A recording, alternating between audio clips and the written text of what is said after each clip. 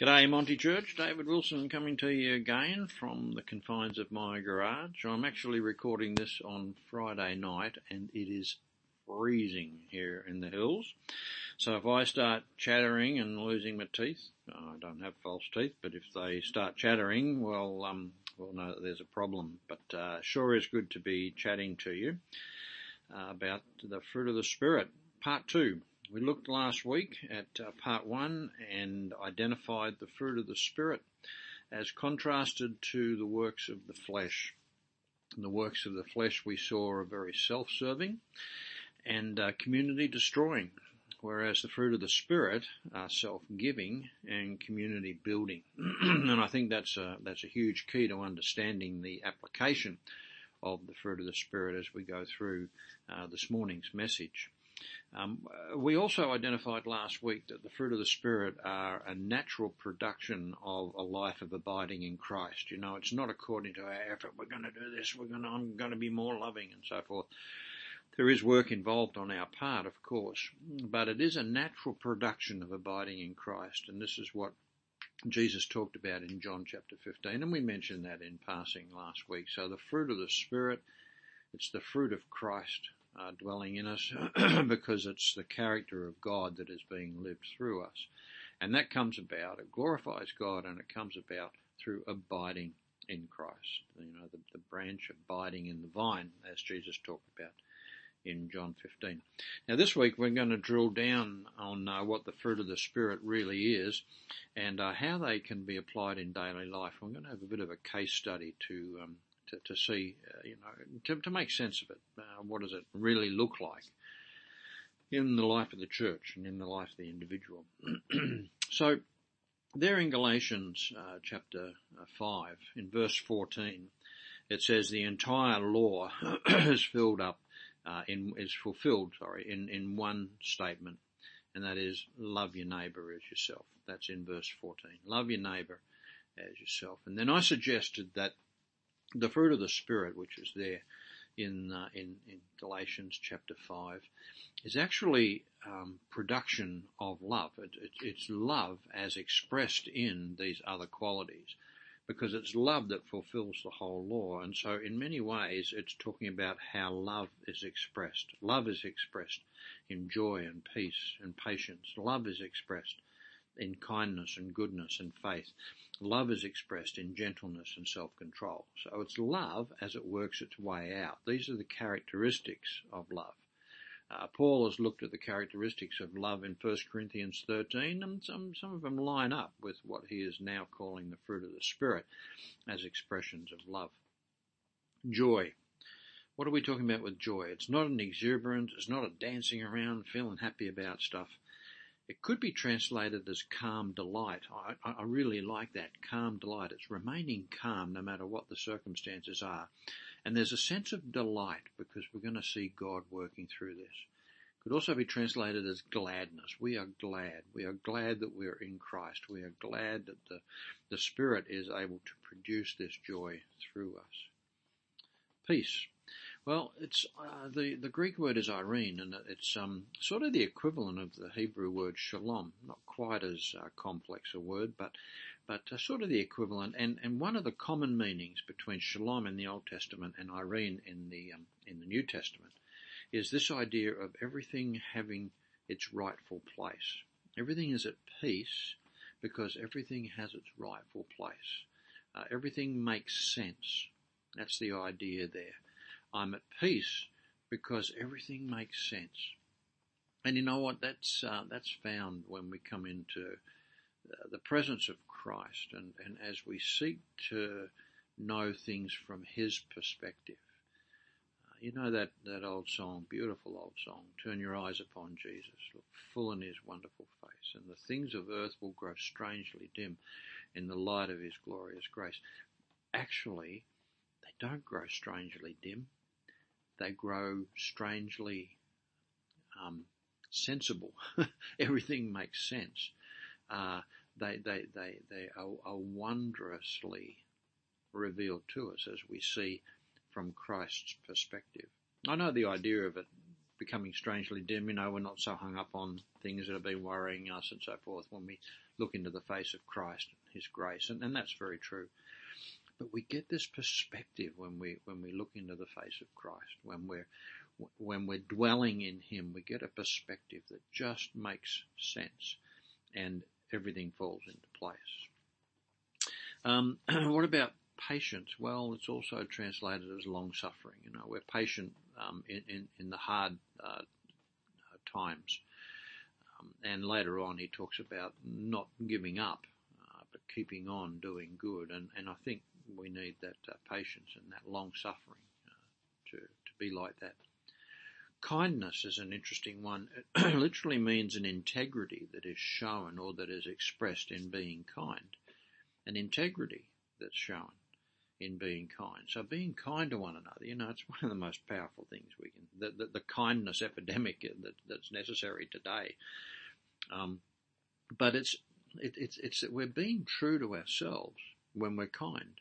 We're being true to the character of God, to the Spirit of God, when we are kind to one another. We put the opposite effect. It means that we're not being true to ourselves when we're not kind to one another. We're not being true to people who are filled with the Spirit of God. We're not being true to the character of God. There's no integrity when we're being unkind. It's pretty important, isn't it? So kindness is about integrity being shown in kindness to one another. Goodness? Well, it literally means benevolence. It's the idea of acting in ways that are of benefit to the other person. It reminds me of what Paul says in Ephesians about speaking to one another. Don't let any unwholesome talk come out of your mouth, but only that which is good for building each other up, as much as it is going to benefit the other, he says there in Ephesians about communication, benefit to the other. And that's this idea of goodness, that there is a benevolence, that we are acting out of in ways that will be of benefit to the other. That's goodness. Faith? Well, it's fidelity. It's faithfulness. And so talking about being faithful to who we are and being true again to ourselves. It's very closely linked with integrity, isn't it? That we can be those who are living a life of fidelity, of faithfulness. Gentleness literally means humility, that meekness, it could be translated as meekness, remember, and the idea of being meek. Blessed are the meek, Jesus said in the Beatitudes. It's a mildness of disposition, so it's being gentle. It's not a weakness, but it's in how we come across. It's a gentleness. It's not being bombastic. So it might even be there in confrontation, for instance, but even in confrontation we can be gentle so that people are not sort of reeling from the way that they're confronted. It's a gentleness about it.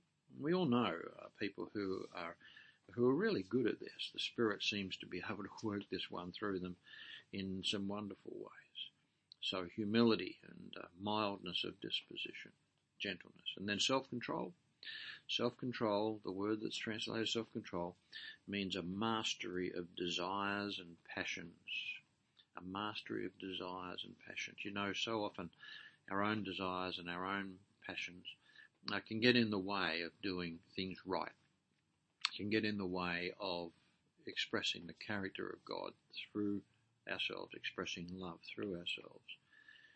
And Paul is saying here that the person who is filled with the Spirit, the person who is allowing the Spirit to flow through them, is going to be in control of the desires and passions that could get in the way of that character being expressed. It's pretty good, isn't it? It's pretty good.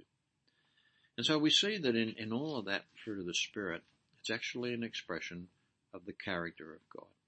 I know I've said that a whole lot, but that's one of the main points that gets me actually. It's an expression of the character of God. This is God living through us. And this is what the world needs, And how is God lived through us?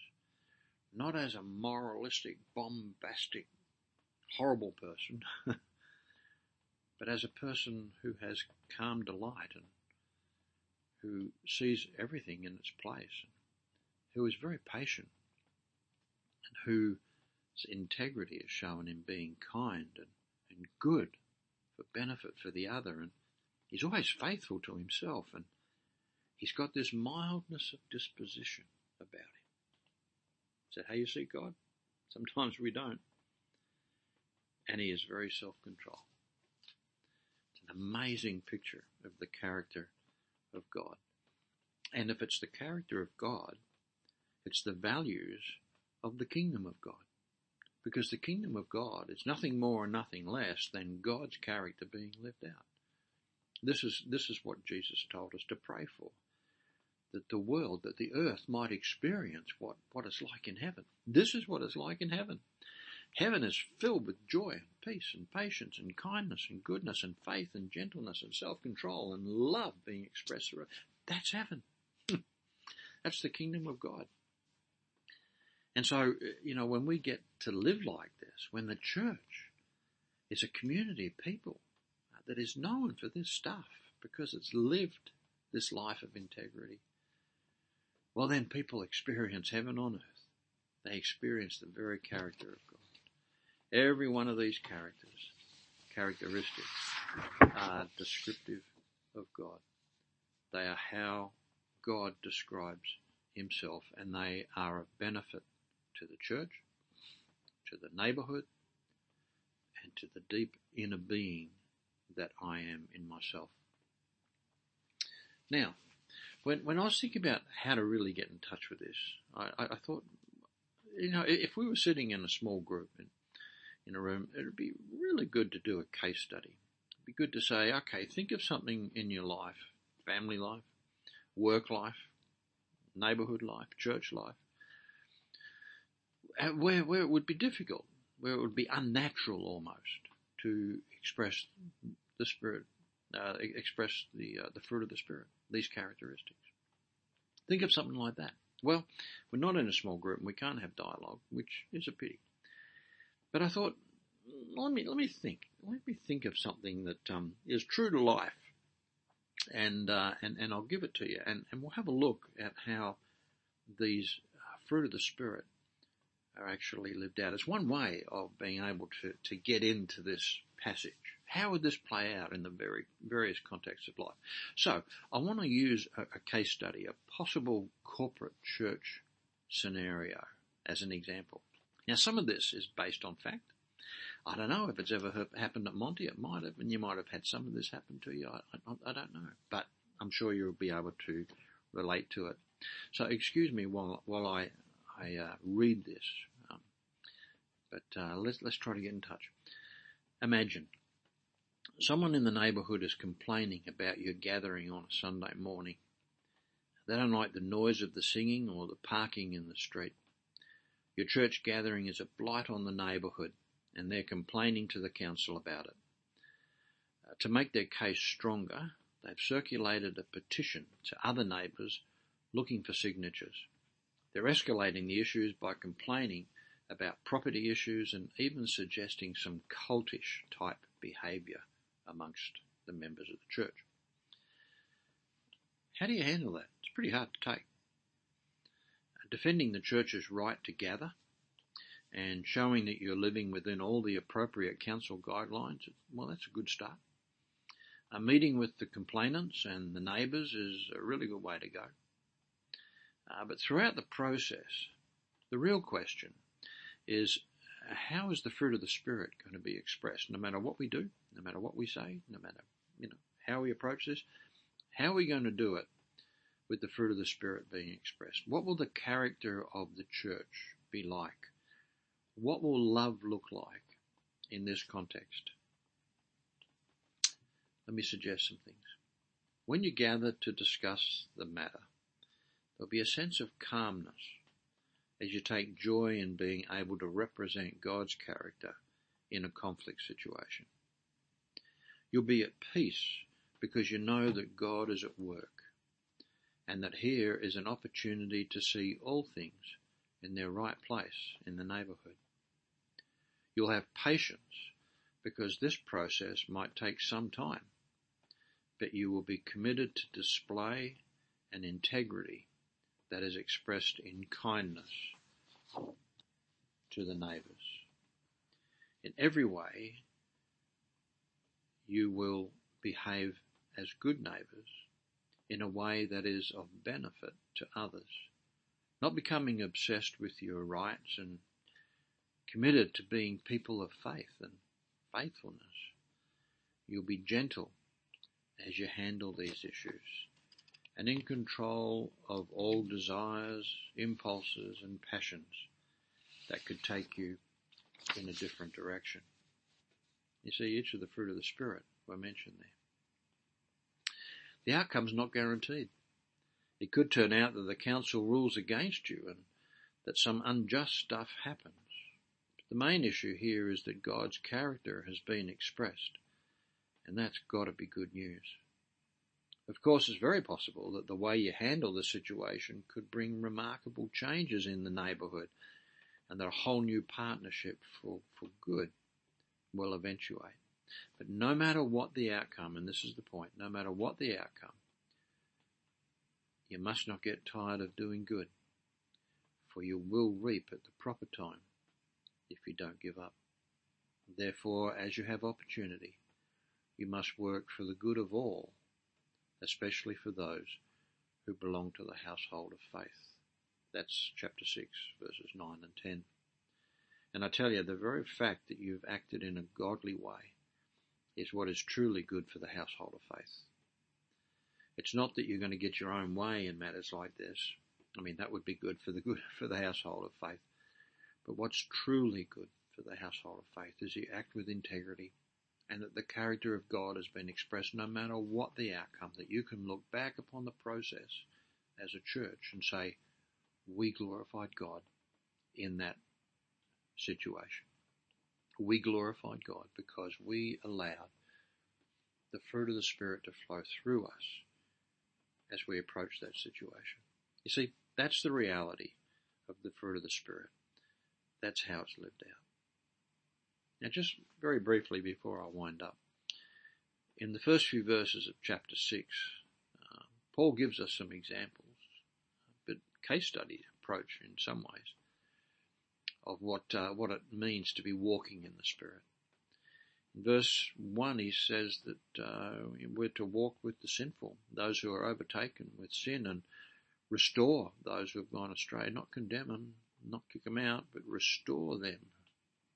And he says do it with a gentle spirit. You see, gentleness is the fruit of the Spirit.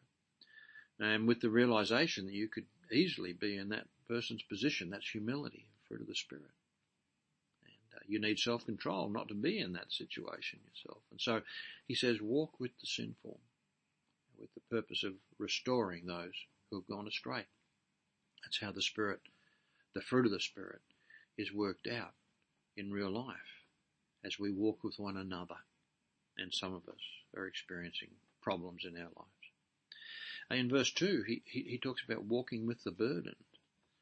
Carry the other person's burden. You know, there's a lot of flack around about people's burdens that I hear, you know, on Facebook and people talking to me, and, you know, a lot of flack around, you know, if he lived his life right, he wouldn't have that problem in his life, you know.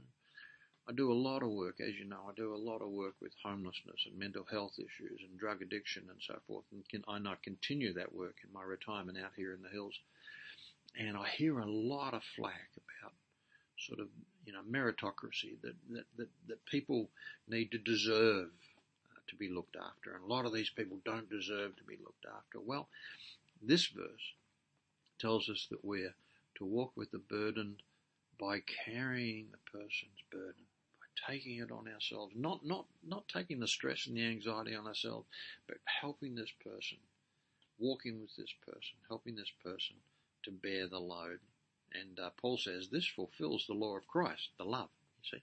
This fulfills the law of Christ, which is to love one another as Christ has loved us. And then in verses 3 and 5 he talks about humility. And again, you know, the idea of gentleness and meekness and so forth, and humility.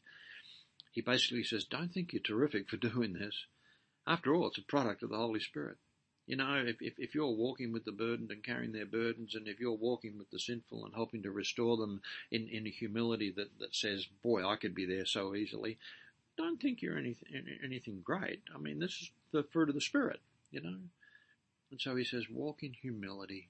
Just be humble about it. And finally, he says in verses 9 to 10, he says, walk as those who are committed to doing good. Don't get tired of doing good. And you know we can when we're walking with the burdened and we're walking with the sinful and those who are struggling with issues, we can get tired of it, you know. We can have empathy fatigue and compassion fatigue. And Paul says, don't get tired of doing good. And I reckon that one of the ways we don't get tired of doing good is that we're resting in Christ and allowing the fruit to be naturally produced. It's learning to rest in Him. It's learning to take His yoke upon us and for Him to live that life through us. And Paul says, use every opportunity you have to work for everyone's benefit, and especially those who are in the church. Well, it's a great passage, isn't it? In conclusion, the fruit of the Spirit, well, it's not just a nice pretty plaque on the wall or a trendy song for the band to play. It's fair income stuff.